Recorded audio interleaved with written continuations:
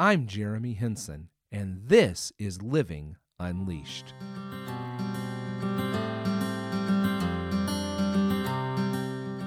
Welcome back. I am Jeremy, and this is episode 51 of the Living Unleashed podcast, where we are awakened to the reality of a passionate life that is defined by hope, filled with joy, marked by peace, and walks in freedom. In short, the abundant life that Jesus promises. We are back as we continue on our journey this week of looking at the purpose of Living Unleashed. We have talked about awakening to a passionate life. We've talked about a life defined by hope, a life that is filled with joy. And today we're going to talk about a life that is marked by peace. That's the topic for today's podcast, so I'm glad you decided to join us again today as we continue on this journey together. So what does it mean to have a life that is marked by peace? You know, we oftentimes think of peace as the absence of conflict, the opposite of war. And that is definitely an image that we could look at and develop as we talk about what it means to experience peace. But I want to talk today about peace in terms of contentment, a sense of peace in our heart and soul, and at rest, at ease with our life and with where we are and where we're going. So look at it from this perspective. You know, I'm a pretty outgoing guy. I'm pretty boisterous. I'm an extrovert. I love to go. I love to be with people. I love to be where the action is. I want to be with my family as we're doing things together and as we're working together. But at the same point in time, I also like to think. I like to develop ideas. I like to develop ideas for messages and podcasts and videos and how to get into the future. And so I need thinking time. So sometimes I need what I would call peace and quiet.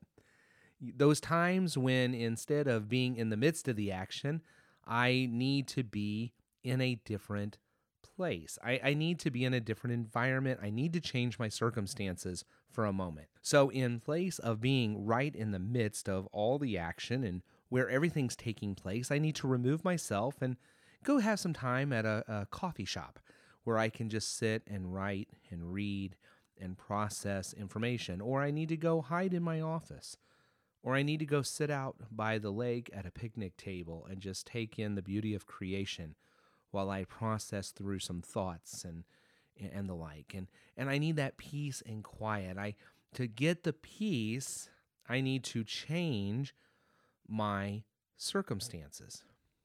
Now, when we talk about peace in life and this peace of our heart and soul, having that peace there, the reality is that we cannot as easily change our circumstances as I can to get a little bit of quiet so I can think. We can't just as easily remove ourselves from the midst of what is creating the sense of noise or chaos or confusion or whatever else might be created in our lives. We can't just simply step out of the situation, leave the circumstances. Sometimes we're so embroiled in the midst of the circumstances in the situation, there is nowhere to go except straight through it. And so the question then becomes is how do we experience peace? Well, I want to read to you a couple of things that Jesus said in John's gospel. The first one comes in John 16, verse 33. Jesus has been talking to his disciples about the fact that he is going to be departing. He's going to be leaving. He's telling them what is coming up here in the crucifixion, his death, resurrection, ascension, all that's coming up, but that he's not going to leave them alone, that the Holy Spirit will be sent to as the comforter, the counselor who will be there to indwell in them, strengthen them, and the like, and that it's actually better for them that he leaves so that the Holy Spirit can come. And so in the midst of all that, he says, I have told you these things so that in me you may have peace. In this world you will have trouble, but take heart. I have overcome the world. Now notice that to give the disciples peace, Jesus doesn't say, now listen, I've told you this stuff so that you can get out of the world, because the world's a bad place and you need to get out of those circumstances. And when you get out of the world, when you get out of the circumstances, then you'll have peace. No. He says, I've told you this so that in me you may have peace, because in the world you will have trouble. But take heart, I have overcome the world. You see, the inner peace, the peace of our heart and soul and mind that we gain comes from Jesus, not from a changing of our circumstances or a changing of our environment. Jesus had also said in John 14:27, peace I leave with you, my peace I give you. I do not give to you as the world gives. Do not let your hearts be troubled, and do not be afraid. So this indwelling peace that he gives is different than how the world gives. And because of this peace, he tells them not to let their hearts be troubled and not to be afraid. In other words, we have this peace in our heart, in our soul, in our mind. We have this peace that can embody our lives. Our lives are marked by peace. I mean, that's just one of the characteristics. Not because our lives are without difficulties, not because our lives are without troubles or struggles, not because our lives are without hardship, not because our lives are without some nicks and bruises and bangs and the like, but because our life is in Jesus, we can have peace. That's this idea of this abundant life. We go back to Galatians 5 again, we find out that, guess what? Peace is one of the fruit of the Spirit. It's part of this gift we get when we're living life in the Spirit. We have peace. Philippians 4:6-7 says, do not be anxious about anything, but in every situation, by prayer and petition with thanksgiving, present your requests to God. And what happens? And the peace of God, which transcends all understanding, will guard your hearts and your minds in Christ Jesus. That's just what we get. When we depend on God, we take him our requests, we unload that all before him, and we stop trying to carry it. God's peace will guard our hearts and our minds in Christ Jesus. Isaiah 26:3, you will keep in perfect peace those whose minds are steadfast because they trust in you. We get peace. When we trust in God, peace is what comes. You will keep them.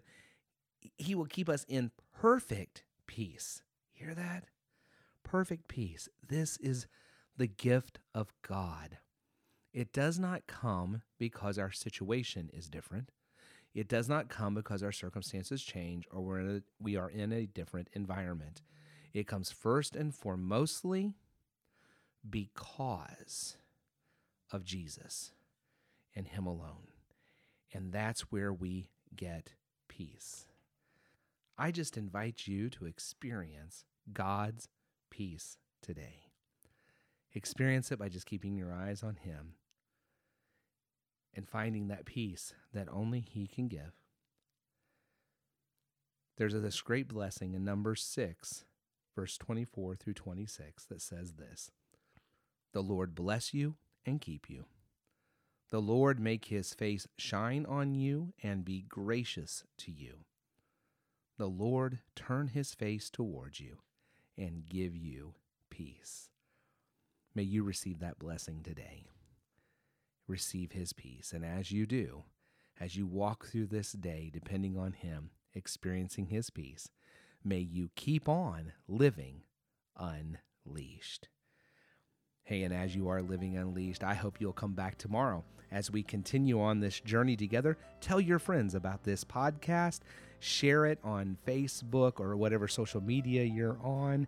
Leave a comment on the website, in iTunes, on Facebook.